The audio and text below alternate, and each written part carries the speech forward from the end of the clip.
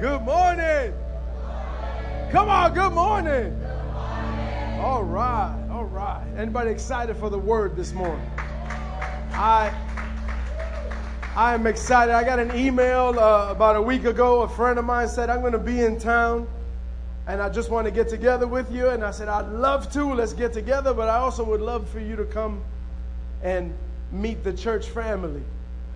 Let me tell you a little bit about my friend. I met him about 15 years ago. Can't believe it's been that long.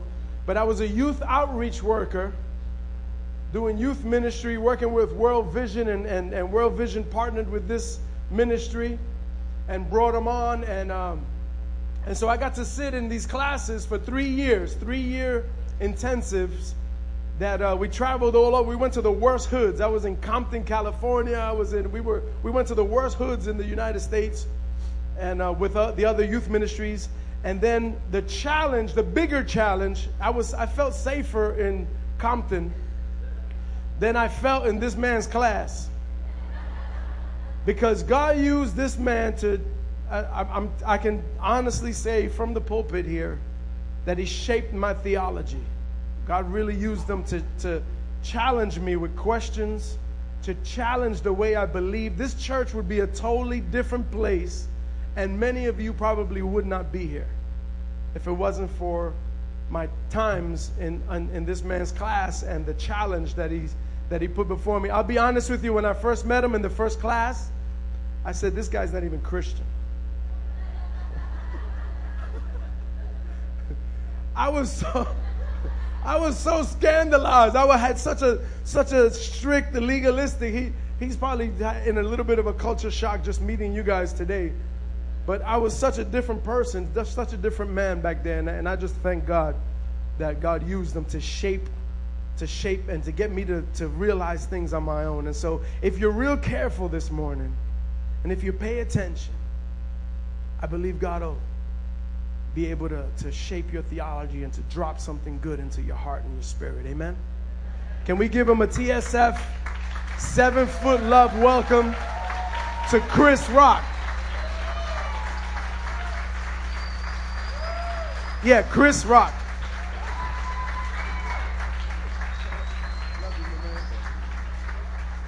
Wow. Well, I do believe the Spirit is alive and well. Part of the way I know that is I think you got this little white boy to get some of that Spirit this morning. And that takes some doing. That takes some doing. It's good to be here. There is no place, and I really mean this, there is no place I'd rather be than right here. Pastor George, thank you. So sit back and relax. If you need some sleep because you lost an hour, this might be the time to get it. I will not be offended, I promise you. If you need some sleep, get some sleep.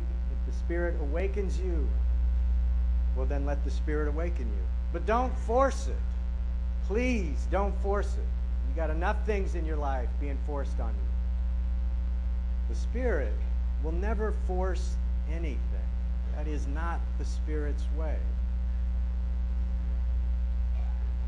Never forces anything. Always invites, always welcomes, always calls, but never forces. So yeah, Chris Rock. All right. I think I had it before he did, not by much. I'm a little older than he is, I think. Pray for him, because I got to live with whatever he does.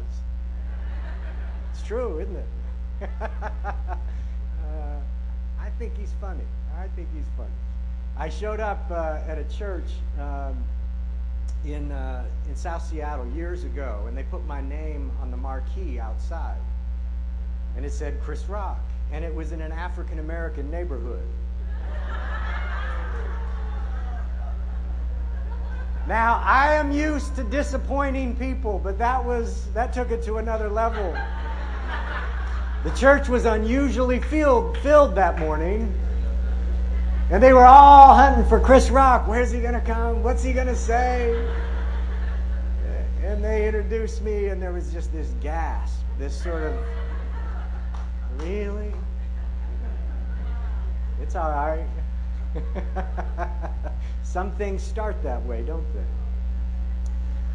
Some people looked at your life and started off disappointed. It's a hard thing to say, but it's true for some of us, right? Doesn't matter. God's not disappointed. God's not disappointed.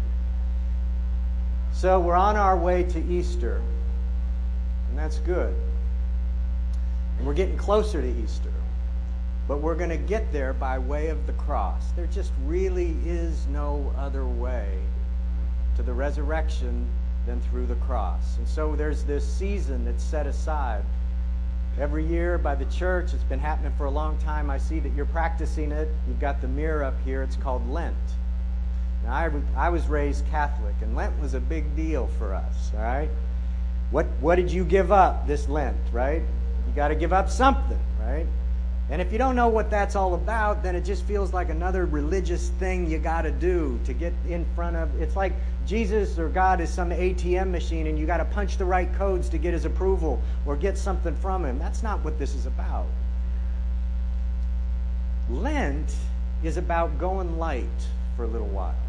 It's called the spirituality of subtraction instead of a spirituality of addition. Sometimes you got to go light for a little while to see things clearly. And so this is my favorite time of year, personally.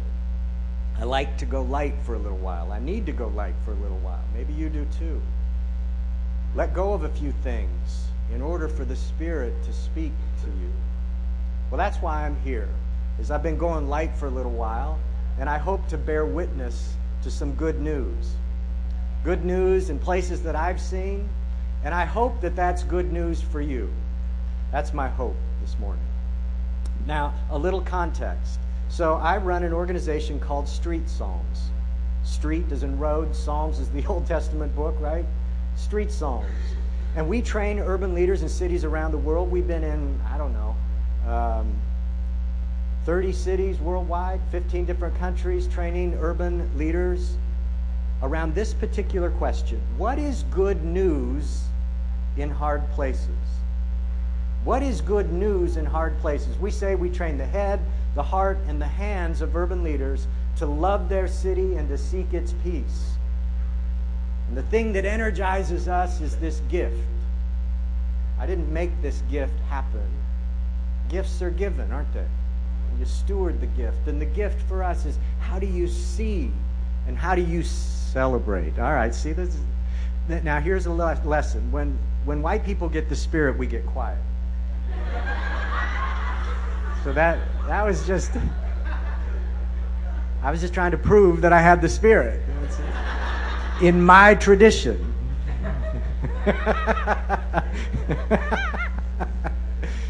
That's how we are. I don't know. That's how God made us.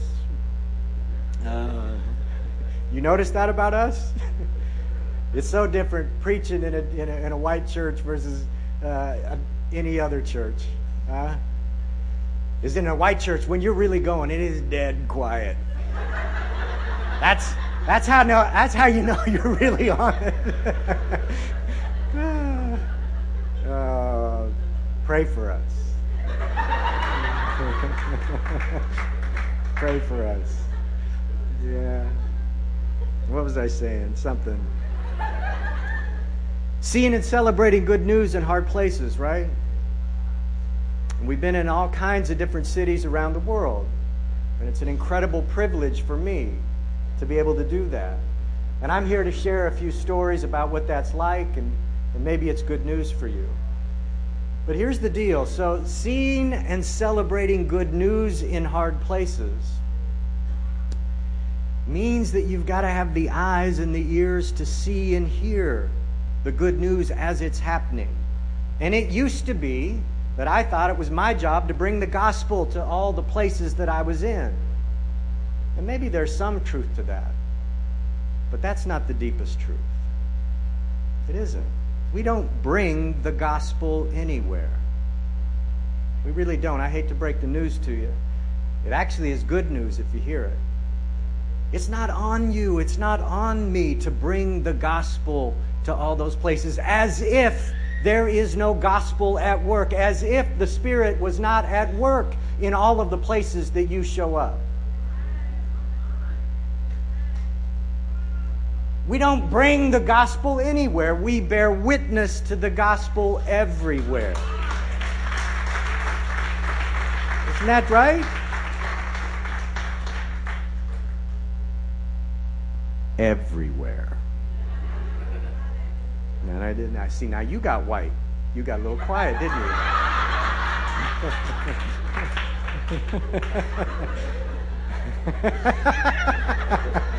How's it feel? Everywhere. Everywhere. I really mean that. Everywhere. Everywhere. You show up and the gospel is already at work. That's the nature of the Spirit.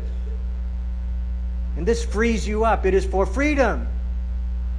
I love that. It is for freedom that you've been set free. You were not set free to get it right. You were set free to be real. And that sometimes means getting it all wrong, messing up. It is not dependent on you and I. And I am here to bear witness to the truth of that. I think sometimes God chose me, like He chose you, just to have a little fun. And just to prove that it's not dependent on you getting it right. It's the invitation to keep it real and to let God do what God does. Well,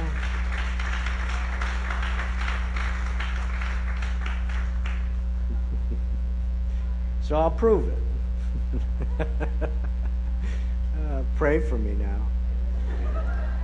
So when I first got started, this was back when I was doing youth ministry, and when you're first getting started, there ain't nobody else going to listen to you but the youth, and they're not even listening. But you got to hang out with somebody, right?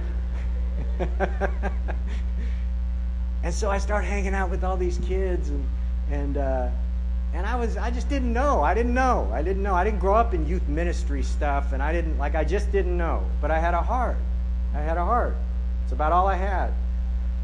And I said, all right, let's do this. And so we started hanging out with kids, and the next thing I know, I had 100 kids in a bus on the way to a camp, and it was my first camp. I'd never been to camp, not only as a leader, but as a kid. I'd never been to a camp. I didn't know how this was supposed to go. And I was a brand new Christian, okay? And I was still learning the ropes a little bit. I'm still learning the ropes. And we get to the camp, and you got to understand, I mean, this is one of those outreach camps, and I hung out with the hard-headed, knuckle-headed kids. You don't know any of those kind of kids, but those were the kind of kids I used to hang out with, right?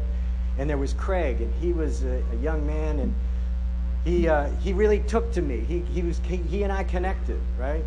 Now, he didn't have a father. And his house was a mess, but he's a good kid.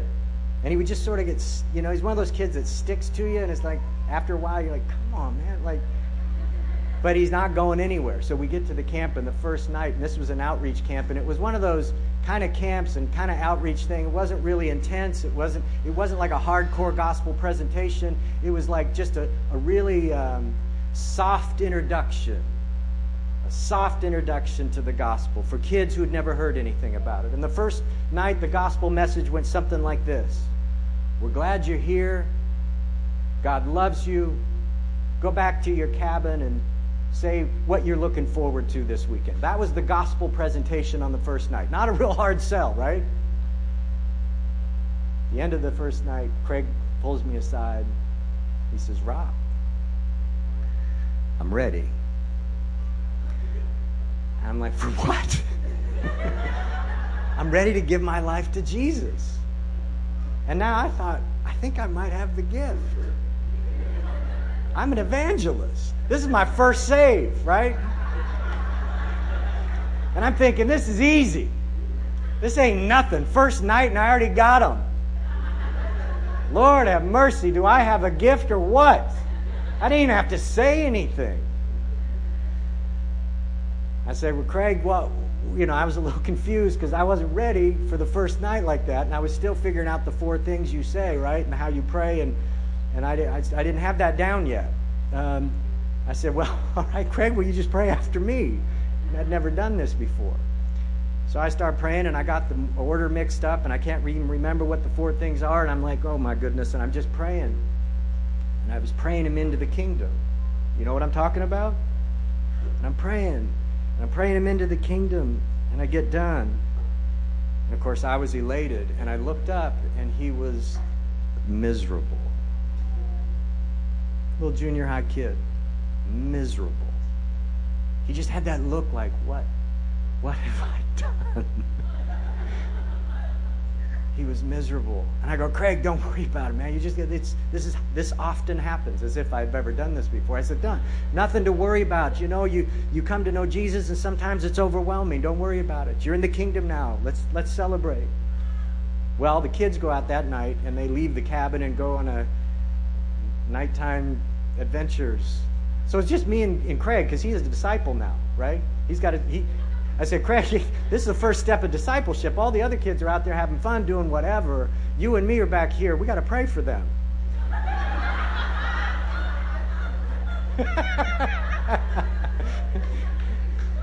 And he goes, what? Praying for, yeah, Craig, you're a disciple. You're a follower of Jesus now. He was miserable. Frankly, so was I, but I couldn't tell him that. I was like, man, what are we doing here? The next day, we get up in the morning, and I could tell, man, he just had a terrible night. His whole affect looked like, the spirit had been taken out of him in some weird way. I was like, what's going on? He comes up to me at noon, and he says, Rock, could we talk? And he got real serious. And he says, I think I made a mistake.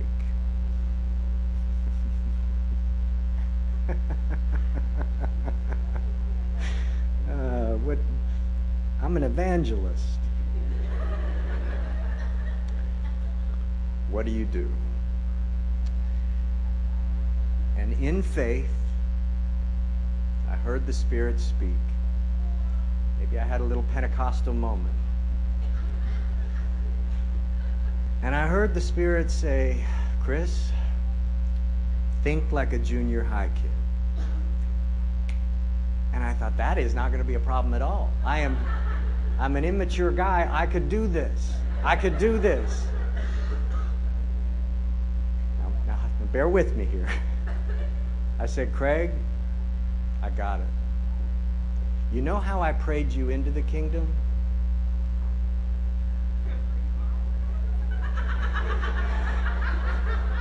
Hang on there. Now, don't judge me. Right? Our job is not to get it right. It's to be real. I had no idea what I was doing. Honest to God, I was nervous. I was like, Craig, you know how I prayed you into the kingdom? I can get you out. He looked at me and he said, you do that for me? And I said, no sweat. For you, I'd do anything. I said, all you got to do is bow your head and pray with me. And I prayed in reverse, and I prayed him out of the kingdom.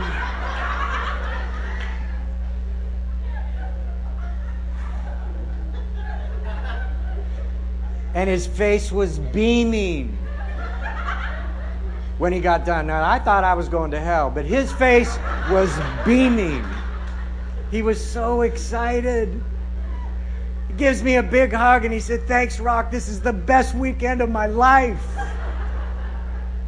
And he went off and had a great time.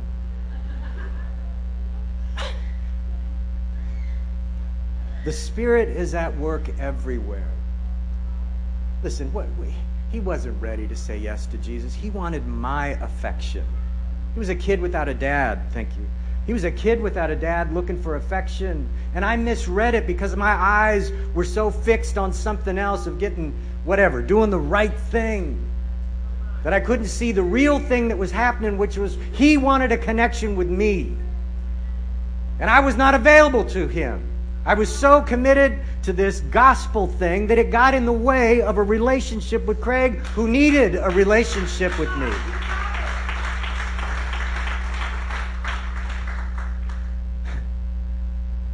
But I didn't know what in the world I was doing. Don't think that I knew what I was doing. I was uncertain. All I had was an intuition that said, the good news is deeper than that prayer. The good news is for me to love this kid where he's at and trust the Spirit to do whatever the Spirit does.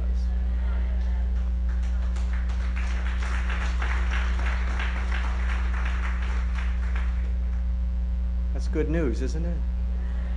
You want that kind of good news, don't you?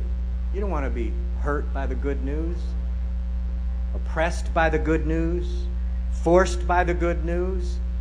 You want the liberty that comes with good news.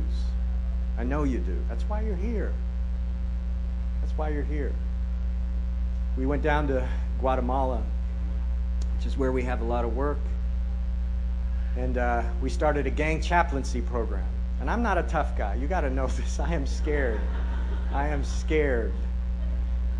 I don't know why I'm scared. I'm scared. I'm always scared.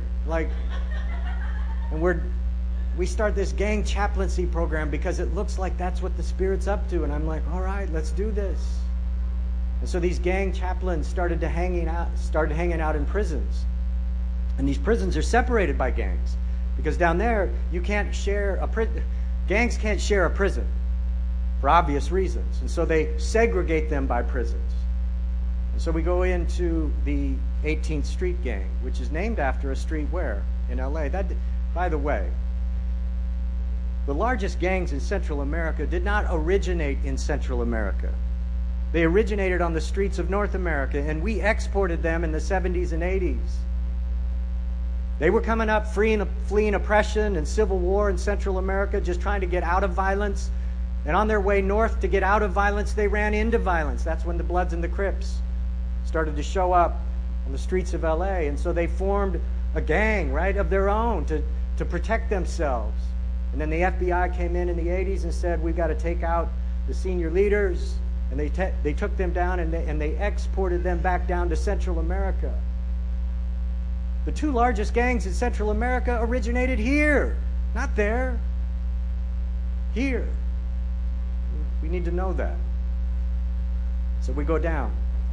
We're hanging out, and the gang chaplain said, we built relationships. We love these guys. We love these guys. God's at work here. The Spirit's at work here. Come and see, Chris. I'm like, are you sure? But don't worry about it. So we go into the 18th Street prison. And now you have to understand, the guards take you to the gate and then they let you in, but they don't go in with you. You are on your own. I am not a tough guy. I am not Donald Trump. Sorry. I am not a tough guy. I'm a scared little white boy. And I'm like, are you sure the Spirit is at work in there? And the gang chaplain, he said, trust me. I said, all right. So the prison guards take you in. They get you to the gate. They let you in. You were on your own. Now, we were the first group in 3 weeks after another group had gone in. He was a teacher. I'm a teacher. I'm mostly a teacher, not a preacher. A teacher had gone in 2.5, 3 weeks earlier. He had sort of gotten sideways, shall we say, with some of the gang members. And he quite literally never walked out without a heart. They opened his body up, and this is crazy stuff. I said, are you sure the Spirit is at work in there? Trust me. The hardest thing for a white male to do is trust. That's why we like to have control. I said, I'm giving up everything I know about who I am when we walk in there. But I've seen the Spirit. I've seen the Spirit at work. God must be doing something. I see the excitement in you. I want to see what's going on. So we go inside. Now, when you go inside, there's other things inside there. Somehow, you can bring things in that you wouldn't normally find inside of a prison at that scale. So you walk in and there is a cloud of smoke, and I'm not talking cigarette smoke. Now, full disclosure, it had been a long time since I'd been around that kind of smoke.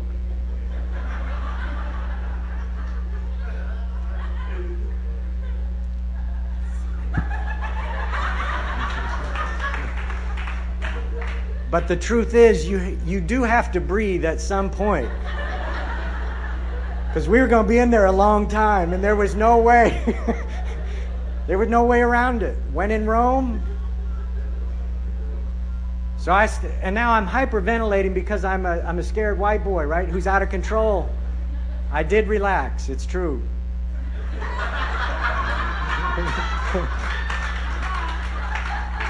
I relaxed. Just like you would have relaxed. I needed to relax. Sorry, Pastor, I don't know what to say. These are just my stories, right? Yeah. So I relaxed. The first guy I met is Muerto. Now, I took a little Spanish in high school, but I cheated all the way through. But I knew enough to, wait, Muerto. Is that who I think it is? He says, yeah, let me give you a tattoo. He was the tattoo artist he was baked out of his head. I said, Muerto, I am so honored, but I think I'll wait. So we go in. We had a great time. We just talked, and then Joel, my colleague who lives and works down there, said, hey, Chris, why don't you just say something? I go, Joel, I don't know what to say. He said, just say something. Now all of them have done horrible and horrific things. All of them. They're little kids, like little young, tatted up, their face, but they look mean, right? So they all gathered around, and I said, not knowing I didn't know what I was thinking. I said, those are some amazing tattoos you got. Just trying to, I said, I don't got any tattoos. I like your tattoos. I said, God was the first tattoo artist. He put a mark on Cain. I believe it was the mark of grace to protect him. You've been marked. I do believe you are marked with grace. I do believe that. They relaxed. I relaxed. We breathed a little more.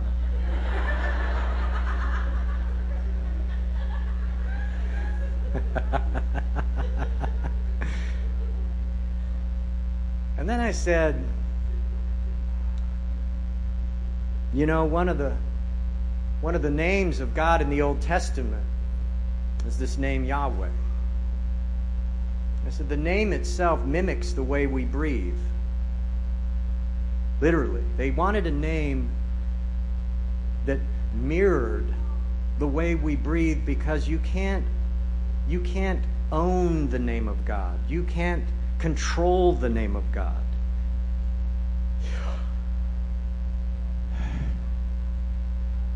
Your lips don't clasp over it, and your tongue can't control it. You simply breathe the name.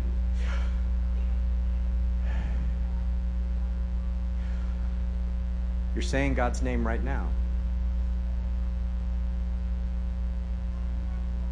I hope. Isn't that beautiful?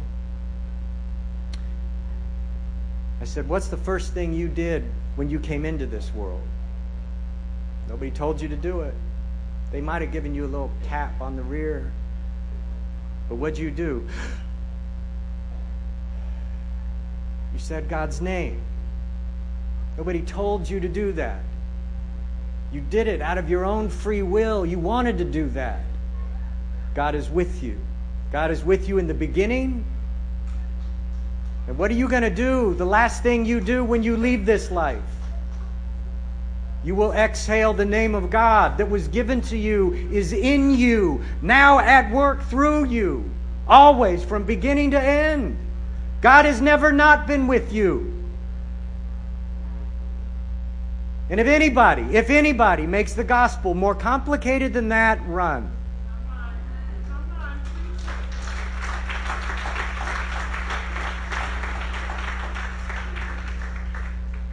God is with you from beginning, in the middle, in the end, all the way through.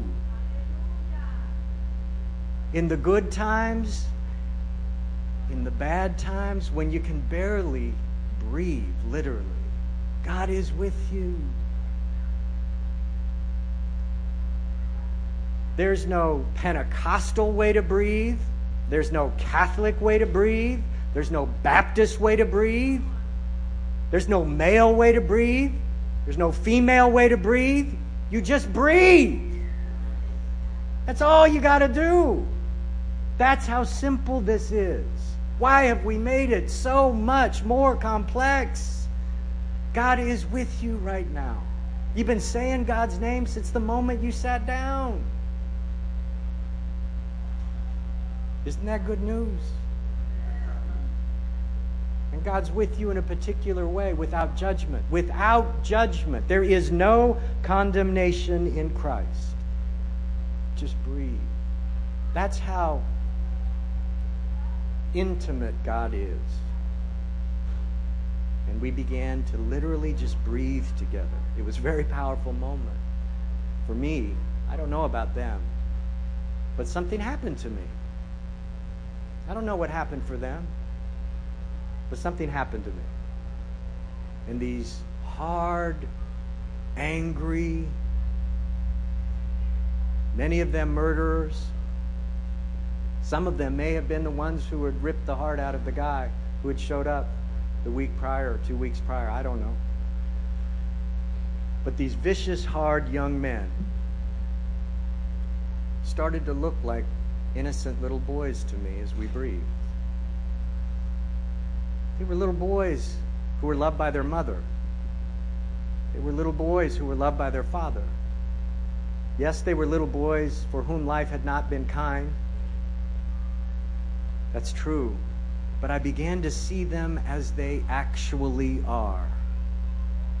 Created in God's image, bearing His very likeness.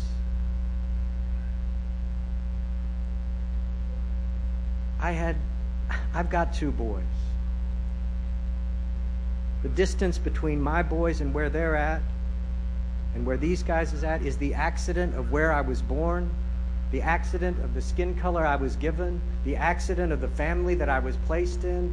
I'm not saying God is making accidents. I'm saying I had no control over these things any more than you have control over these things.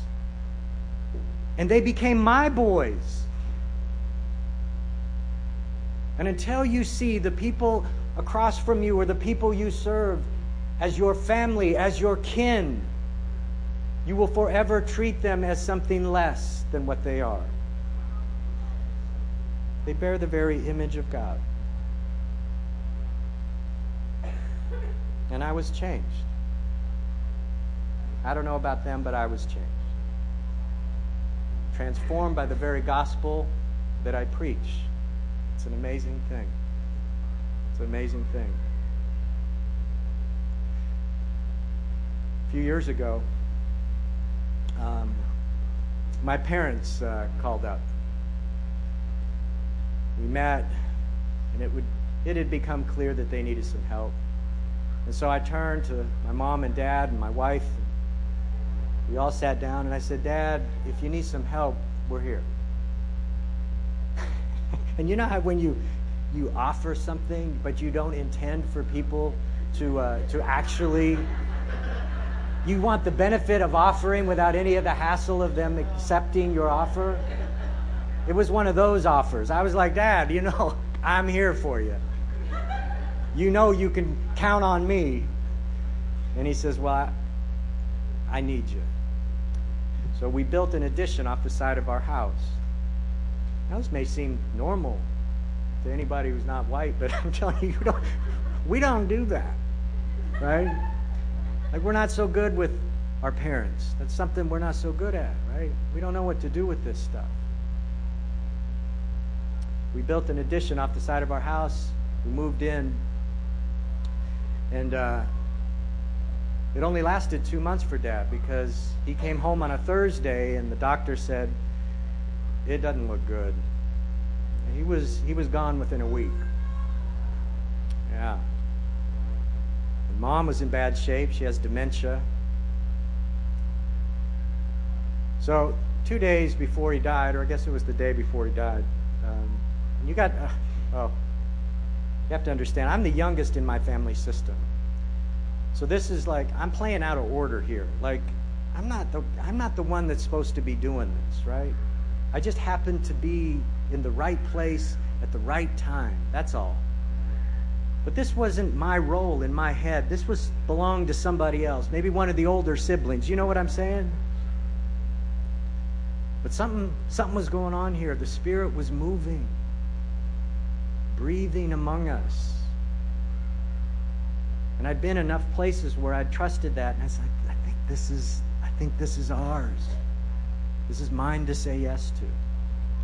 So the day before he died, I went out for a run just to kind of clear my head. And it hit me like a ton of bricks. Maybe I am a Pentecostal. Who knows? Maybe I keep having these stories. And it hit me like a ton of bricks. I came back. Dad was in rough shape. He's laying there. He could barely speak. I said, Dad, you know how you've always asked what you could do for me? Dad was always asking, what could I do for you? I want to do something for you. He was a good man. And I do training and I travel and all that stuff, and I'm like, gosh, if we built houses, if we did something practical, if I did anything practical, he could help. I don't do anything practical.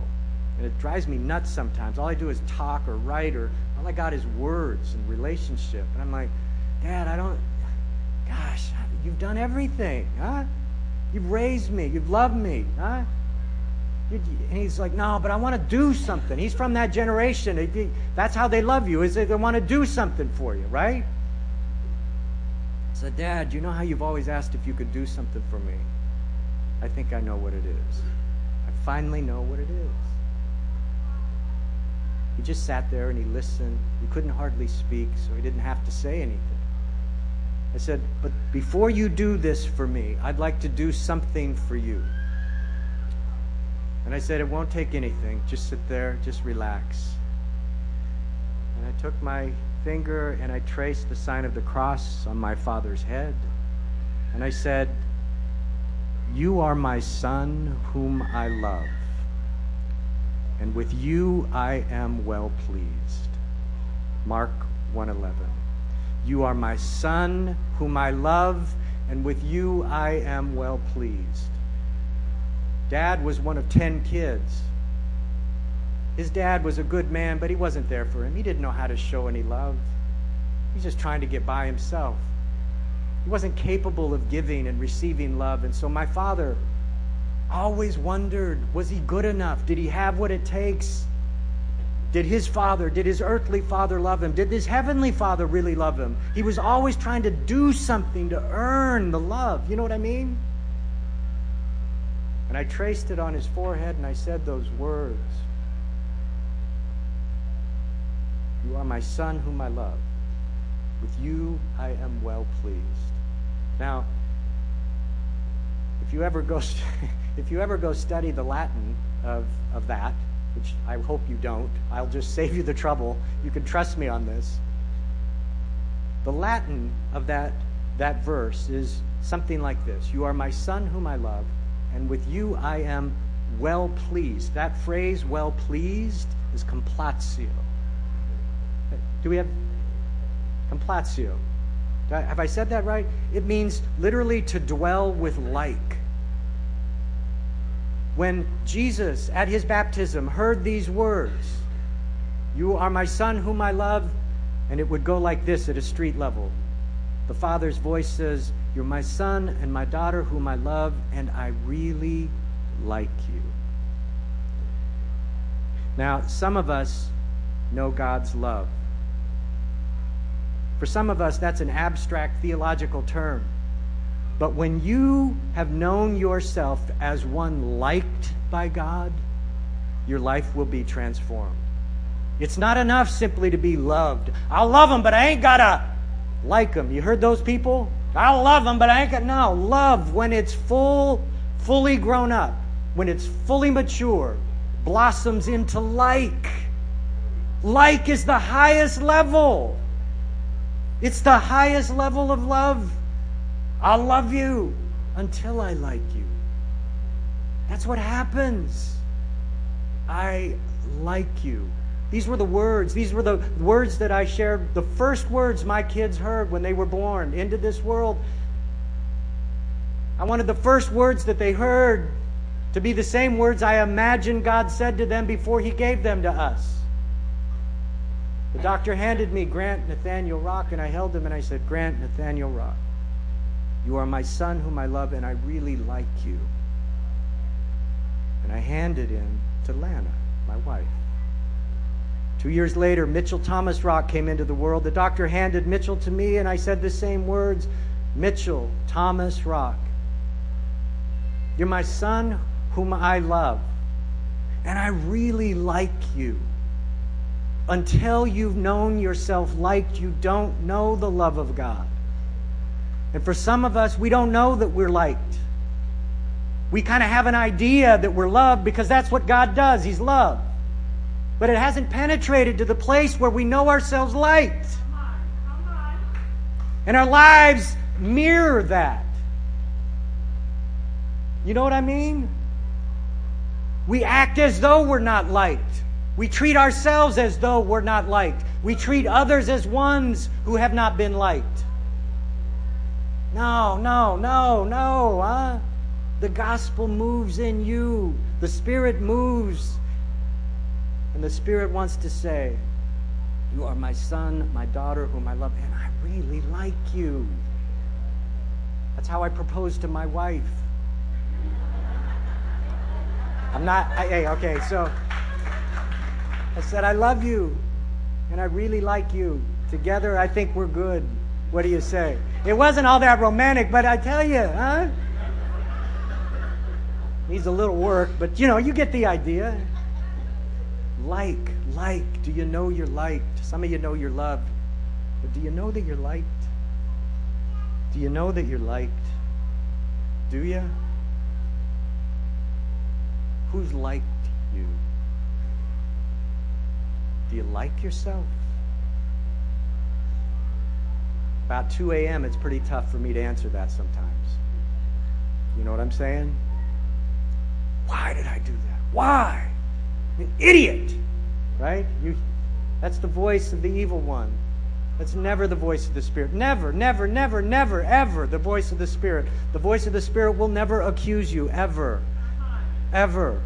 I like you. I like you. I like you. I like you just the way you are. And someday you're going to like yourself too. You really will.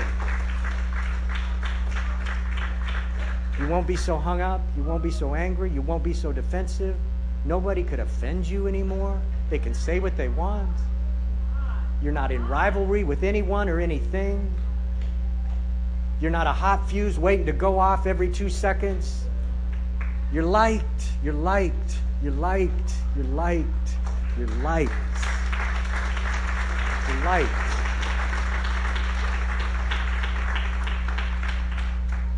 And so I said, "Dad, would you bless me?"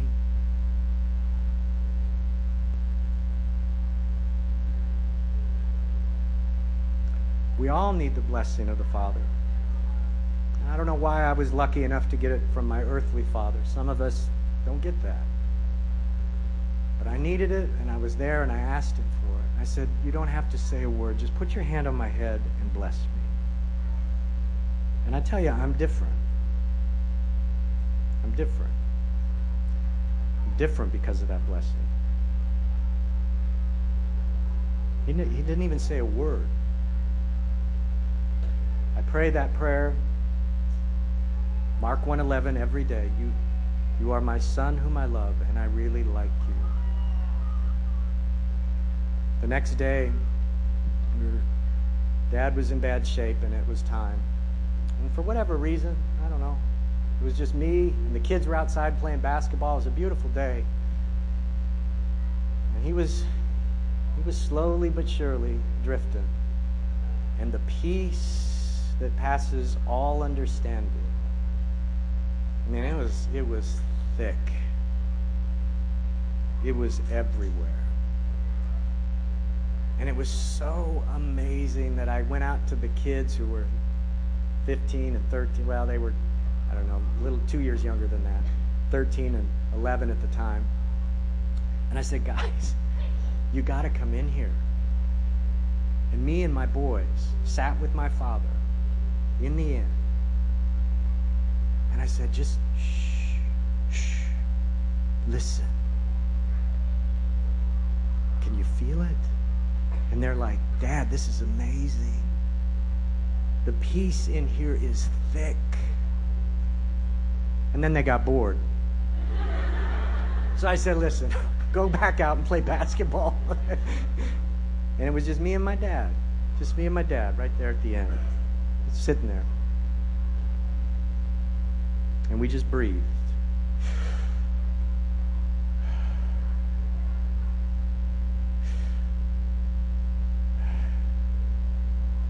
I taught my dad this prayer.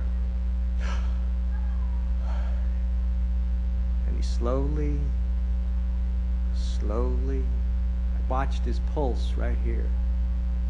Just slowly, until the last breath. And it was beautiful. Not everybody gets that. I know that. I'm not here to make my story over and against anybody else's. But it was beautiful. I've seen other deaths and they weren't beautiful. But isn't it amazing to know that the Spirit is at work from the beginning to the end?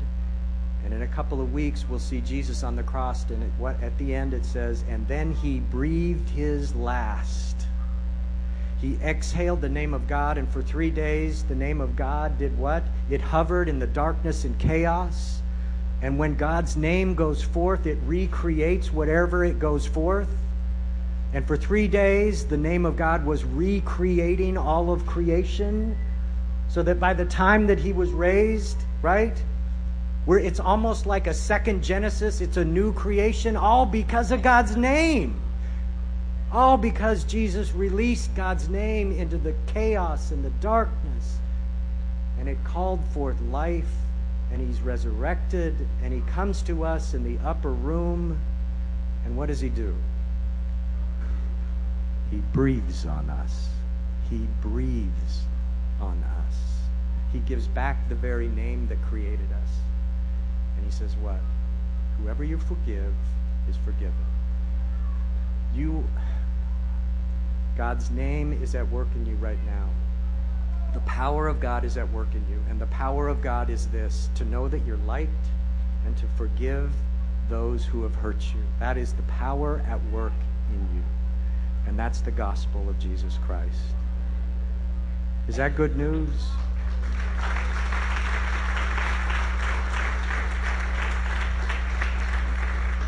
I'll end with this, and I don't even know how much time I took. I'm sorry if I went over. Auden, who's a poet, said it this way: I know nothing except what everyone knows. If there, when grace dances, I should dance. If you ever encounter grace, just all you got to do is join in the fun and dance. That's all you're asked to do. Just join the party. Just join the party. Just join the party. The Spirit of the Lord is upon us because he has anointed us to preach good news to the poor, proclaim release to the captives, recovery of sight to the blind, to let the oppressed go free, and to proclaim the year of the Lord's favor. That is the Spirit that is among us now. Christ be with you, Christ within you. Christ behind you, Christ before you. Christ beside you, Christ to win you, Christ to comfort and restore you. Christ beneath you, Christ above you. Christ in quiet and in danger. Christ in hearts of those who love you, Christ in mouth and friend and stranger. God bless you.